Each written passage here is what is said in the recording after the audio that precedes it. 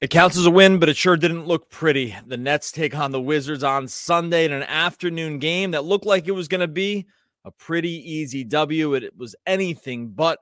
Nets struggled all kinds of ways from the field.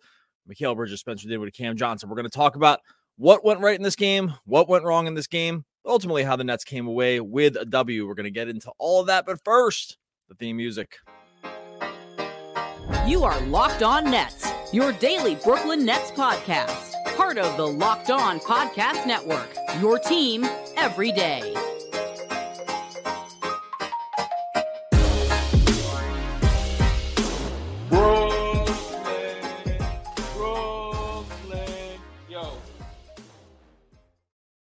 All right, welcome back to the Locked On Nets podcast on the Locked On Podcast Network. It's your team, the Brooklyn Nets, every single day. I am Doug Norrie, riding solo here for a podcast, post-game podcast after Wizards Nets in Barclays Sunday afternoon. Little in the middle of football Sunday basketball game. We'll always take it. We always like a little more sports than less as far as we're concerned.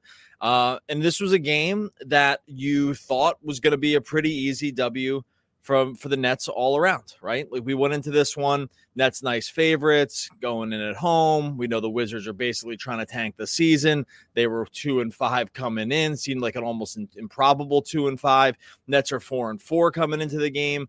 They've maybe played a little bit above their heads, all things considered, or maybe outpaced expectations, considering that like they've dealt with a lot of injuries, and this has been a fairly difficult opening part of the season in terms of the schedule. Nets have on the season right around, neutral point differential. Wizards coming in with the second worst point differential in the NBA. So you say to yourself, going to be an easy win.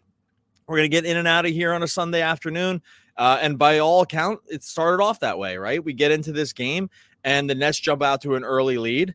They're winning 30-15 at halftime. At one point, they had a 17-point lead against a team that is, again, even with the Nets injuries, you feel like you have just like the more talented team top to bottom. And that's even without Ben Simmons. That's even without Cam Thomas, right? These guys not even in the game, but you get Cam Johnson back, you get old friend Nick Claxton back, and you think, okay, we're out to an early lead. This is the Wizards we're talking about. And this is just going to be, we're going to kind of coast to victory. But it feels like the Nets ended up feeling possibly much of the same thing. They maybe looked at this score and said, we have this game in hand. We can take our foot off the gas, or we can just seemingly never make another shot again from beyond the arc. Whatever it was, a game that felt like it was easily in hand early turned out to be a game that went down to the final couple minutes. And I think if you're with me, these are the frustrating ones. Like these are the ones where you look back and you say, okay, the good news is the Nets come out with a win. When we get to the end of the year, when we get to games 80, 81, 82, and maybe into the playoffs, we're not going to go back and think too hard about this Wizards game. There's a lot of basketball, 72 more games between now and the end of the season. We are clearly not going to be thinking about like this, Washington game in the middle of November on a random Sunday. I think that's pretty clear. Like we have pretty short, memory shelf lives on like sort of what we think about in a game. And when we get to the end, we'll say this was a win. So great news, right? Like these are ultimately the games, even when they're tough, you have to walk away with a win because like you just can't lose games to the Wizards at home. Point stop. Like there's really no debate there. You cannot, if you're a team that feels like the playoffs are in your future, if you're a team that is trying to, just be there at the end of the season, they're not even in the play-in, like maybe just in the playoff picture. If you're a team like Adam and I are just desperately trying to get over 37.5 wins for the season because of where we had them preseason, you absolutely cannot under any circumstances lose to the Washington Wizards at home. The Wizards are trying to lose. I mean, not like, they're not going to come out and say that, but they're fully in the tank, right? Like they have Jordan Poole chucking up shots. They are not really all that interested in winning. If it happens here and there, sort of in the course of 82 games, so be it. That is not what their goal is. So when you play one of these teams, it just has to be a win. I don't want to put a lot of games in the must-win category because I think that's kind of silly. But for sure, if somehow they had found a way to not win this game, we would be off a cliff right now. And it came a little too close for comfort when it comes to that scenario. And so, yeah, it ends up being a win. Yes, it ends up, the Nets go to 5-5, 500 on the season. Yeah, like we can feel pretty good about it. But when it comes to a win, I think this is as close to a feeling of like your shoulders are a little slumped down. It's hard to hold as a fan, it's hard to hold your head up super high after this win because it just did feel a little too close. The Nets missed way too many shots. We'll get into that shortly. It just didn't seem like anything was working for them. It felt like no matter sort of what they did, they just couldn't score. Again, they put up against, arguably one of the worst defenses in all the league in the Wizards this year in terms of defensive efficiency. I'll look going into this game. The Wizards were tied for second worst in the league in opponents, or just in overall defensive efficiency, and a team that lets up over the last couple of games had let up 124 points, 116 points, 146 to the Sixers, 121 to the Heat, 130 to the Hawks, 126 to the Celtics, right? Like this is a team that absolutely lets it up on the defensive end. The Nets struggled to get over 100 points in this game against, and barely only kind of scraped by there, sort of just like in late game, clear path foul, kind of stuff, Bridges layup, or, things that just kind of barely get them over the hump. And so it's hard to feel great about that. Yes, we're happy with the win. Yes, we move on. We have short memories about this stuff. Yes, we are 500 on the season, and we just look ahead to the next game and just thank our lucky stars that we're not talking about this game being a loss. But man, this is as close as it comes to feeling like a loss for a win, just because of all the other context around it. Maybe you feel differently. Maybe you walk away from this one, you just feel good. You got to the final whistle, the final buzzer, and you say to yourself, "Oh, we did it." This is just the kind of win you're looking for.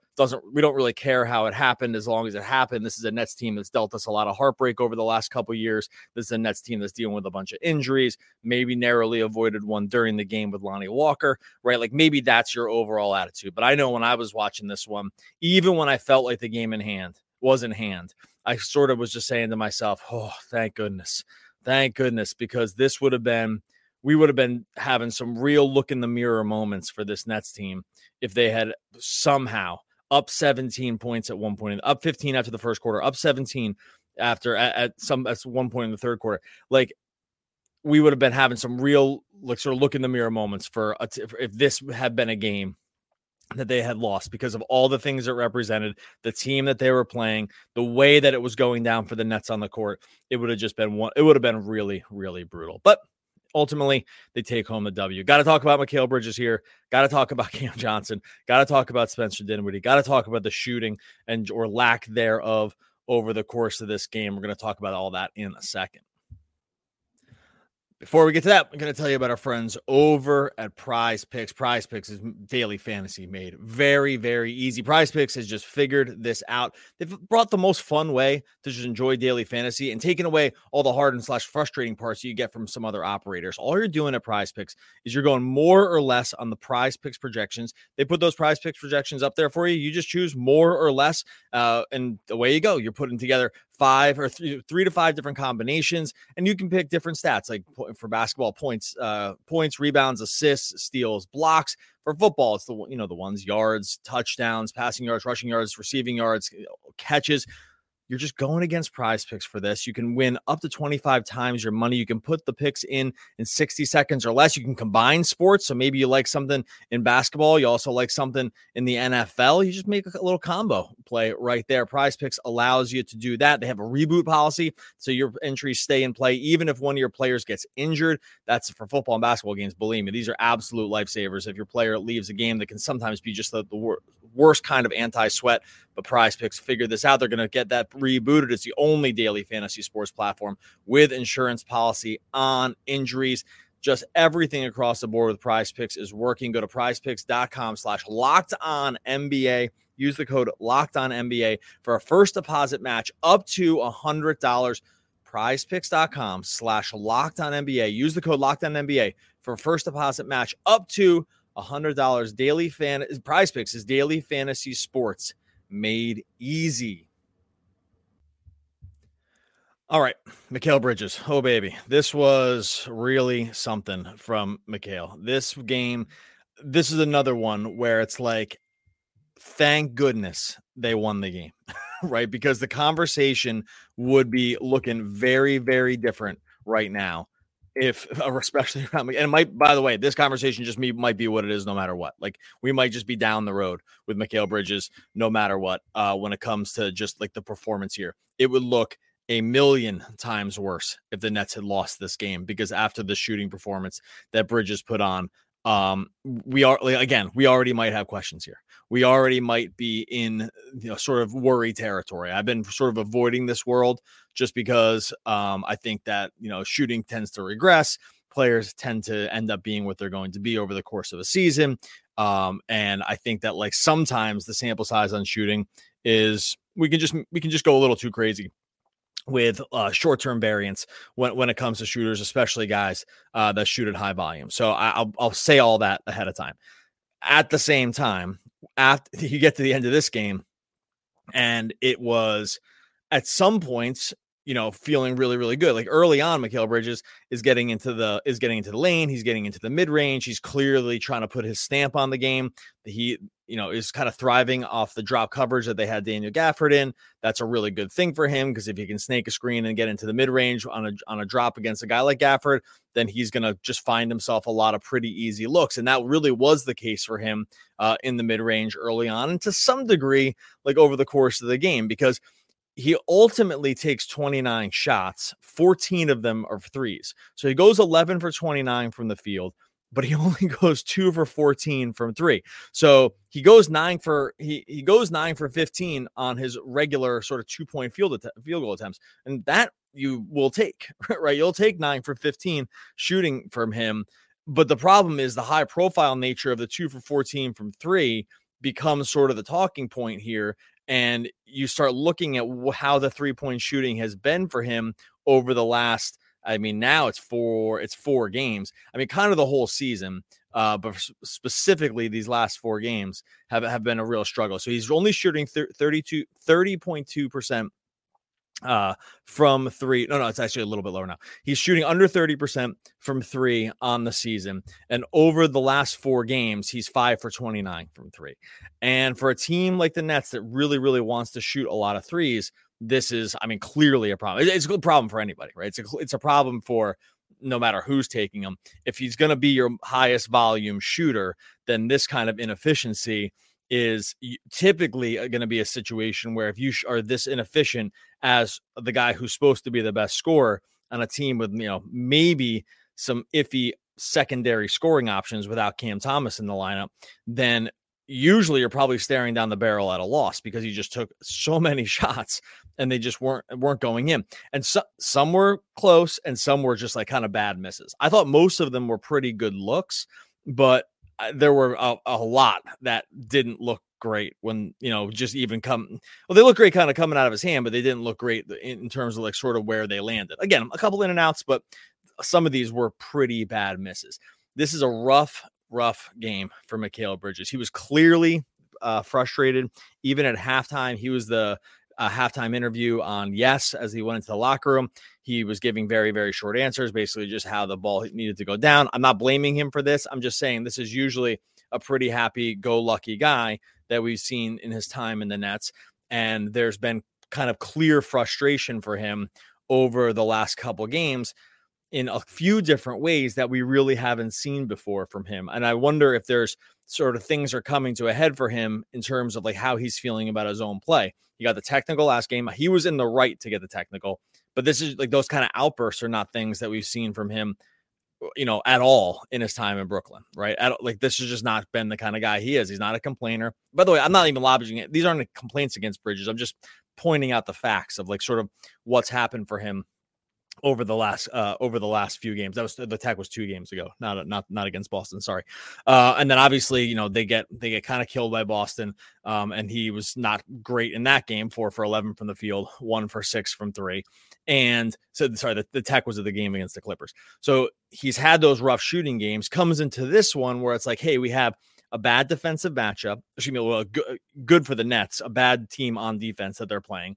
He it looks like he's going to get a lot of high volume shots. There's no Cam Thomas. They clearly need his scoring, right? Like he's going to be in advantageous matchups pretty much the whole game. So let's get the volume shooting to get up there. For kind of like nothing from beyond the arc to go down, I'm still not putting it in the terrifiingly concerned category yet. But what we haven't seen from Bridges so far this season is sort of like the leap that many were expecting. Now, look, growth is nonlinear when it comes to basketball. These are, it's not just like this graph that just always points up until some time it points down. Like it's a graph that for certain players will, go up over time, but there's going to be starts and stops along the way. There's going to be sort of peaks and valleys along that graph. Coming out of last season, clearly the idea was that Bridges was going to continue to grow on the massive strides that we saw him take at the end of the last season after coming home from Phoenix. That has not happened to start the season through 10 games. Like it just hasn't. Like there's no case to be made that it has. Now, again, some of this is probably it's a confluence of factors that I'm sure Adam and I can talk about as over the course of this week and over the course of just as time goes on with this. That we know that the usage is down some because Cam Thomas's usage has gone up, and that makes sense. Like the usage came back up here with no Thomas in the game. It didn't necessarily come back against the Celtics, but like these are the kind of games where the usage does come back. The shooting has been well below his career averages from just overall field goal attempts and specifically three. I mentioned he's shooting under 30%. He's a 37% career 3-point shooter. He's getting to the line many fewer times this season. He got to the line over 6.5 times when he was in his time with Brooklyn at the end of last year. He's getting to the line less than 4 attempts per game this year. So there are clear changes for him this season. And what we can really agree on is at least through the first 10 games that the projected sort of leap into that next tier of, maybe a rung below the superstars kind of area for Mikal Bridges. Not to say that it won't happen, but it has not happened this season. And this game in many ways sort of exemplified or, showed some of the things that the reason that there's concern, specifically the 3-point shot. Again, 3-point shooting can be lumpy. There are streaks involved with this stuff. You can turn your 2 good games at times this early in the season can turn around a lot of your numbers. I am not ready to just jump off the Mikal Bridges, sort of bandwagon here because of the early season struggles when it comes to the efficiency. And I don't think anyone else out there should either. It's just still simply too early. But I would understand why we would maybe need to pump the brakes a little bit on projecting like sort of like that overall leap, or be worried that like there's been, some solving of him as a player from the time that he took over. Like everyone, what we saw in Brooklyn from Mikal Bridges, no one had really seen before for any extended period of time, right? Like that was generally, even for him, a pretty new player.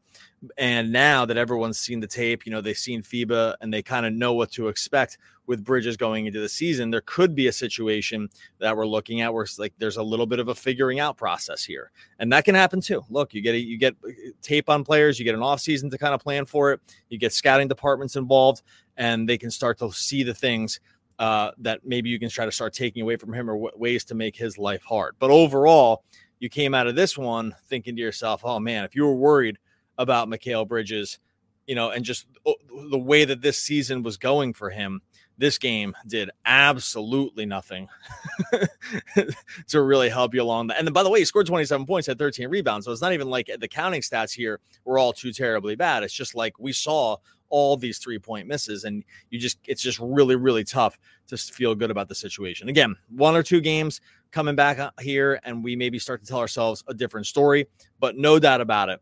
For Mikal Bridges, this was a real struggle from beyond the arc, and it was clear that he was feeling the struggle as well. If you were watching the game, you could just see that this was a guy that did not like what was happening in terms of the ball not going down. These guys are more aware of it than anybody, including the fans, obviously. And Bridges, from just the body language and even like what he said at halftime, he's clearly aware that this season has not started out probably the way that he wanted to. We've got a couple more things to talk about with just the shooting and the team in general. Spencer Dinwiddie, Cam Thomas, narrow miss on the injury for Lonnie Walker as well. We'll get into that here in a second. Before we get to that, tell you about our friends over at Jace Medical. We spent a lot of time talking together, you and I. We get fired up together on wins. We get fired up together on losses as well. Who starts, who sits. Thankful for that connection we have today.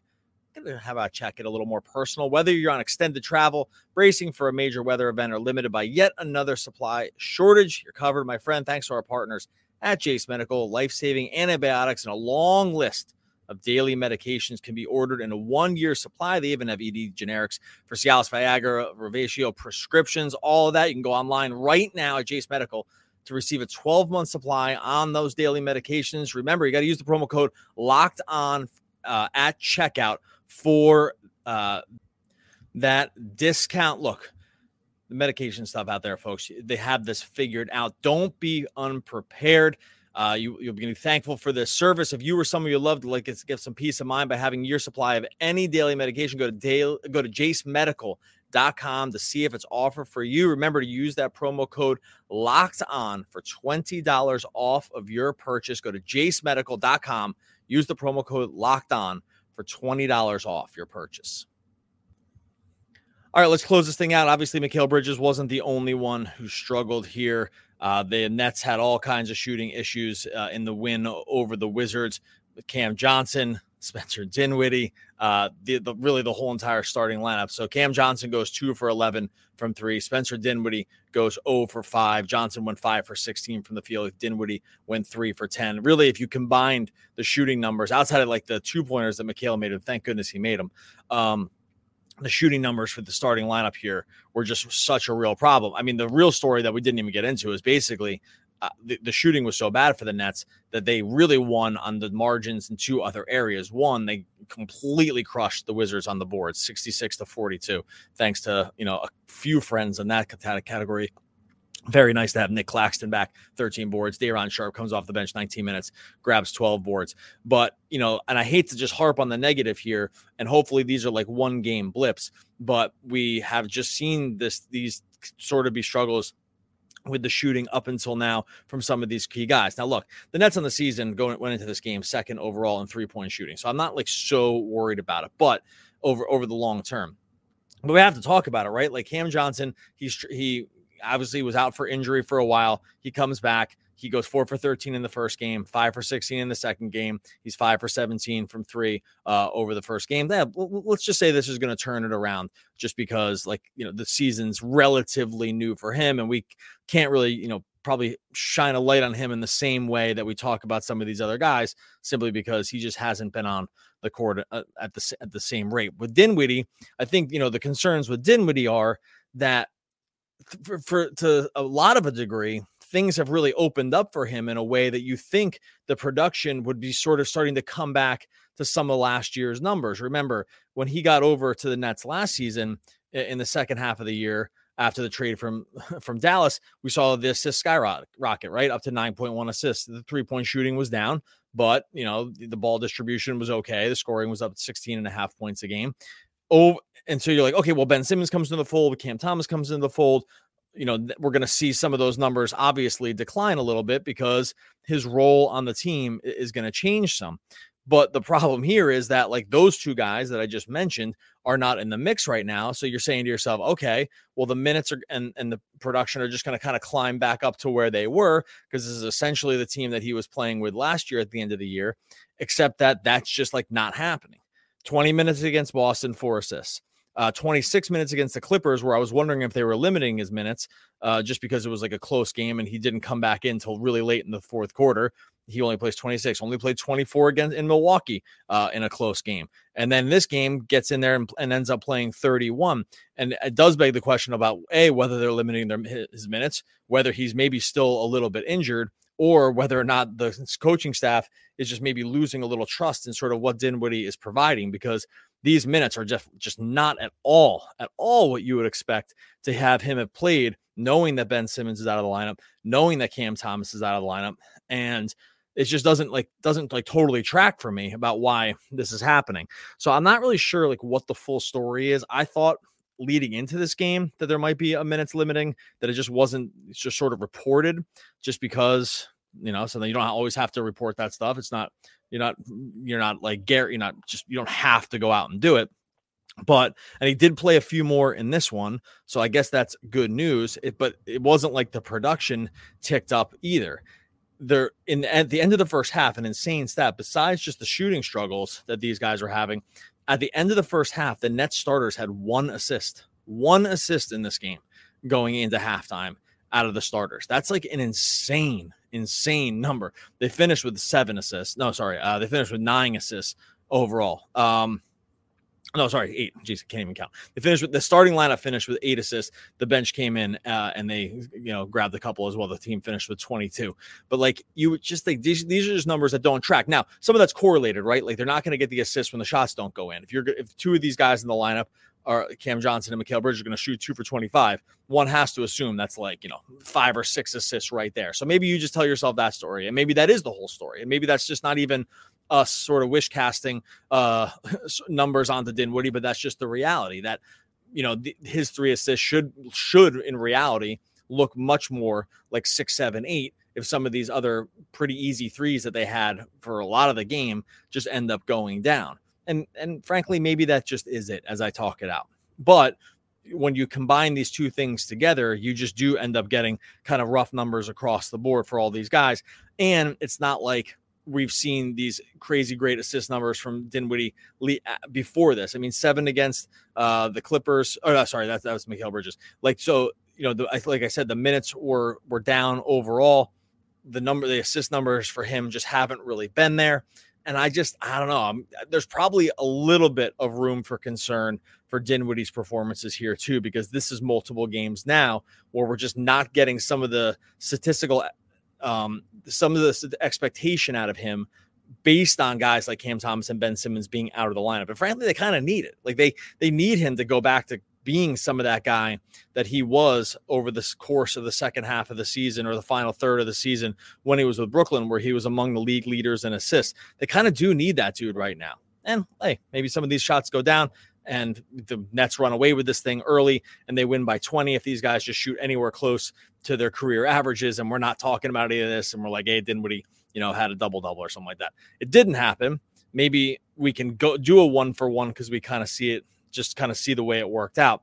But overall, yeah, this stuff is kind of coalesced to be feeling a little bit problematic as we move forward. So overall, a W is a W. This is not usually the kind of tone you would get from a win for the Nets, but sometimes that's just the way it goes when it comes to the way a team wins and the overall opponent. I said we're going to get to Lonnie Walker. We'll just get to that. We'll get to that tomorrow. Adam and I will talk about sort of the breathing out a sigh of relief that Lonnie Walker's knee injury that he appeared to suffer in the first half didn't end up lingering. He was able to come back and play. We'll get a little bit more into the Bridges stuff, the Cam Johnson stuff, what the expectations are for this team going forward. But overall, hey, look, Nets 5-5. That's where we wanted to be after 10 games. I think if you put it out there after 10 games, 5-5, I kind of had it like 3-7, 4-6, right? There's a few other people on the bullish side had it like 6-4. I think 5-5, most fans are going to feel pretty good about that one. All right, going to get out of here. Make sure you subscribe to the podcast wherever you listen to the podcast. Make sure you subscribe over on YouTube as well. Adam is the one that's always coming in with the quotes from the great American poets. I'll just say Adam Armbrecht. We'll be back tomorrow. It's one of the great American poets. We'll be back again tomorrow talking more Brooklyn Nets basketball.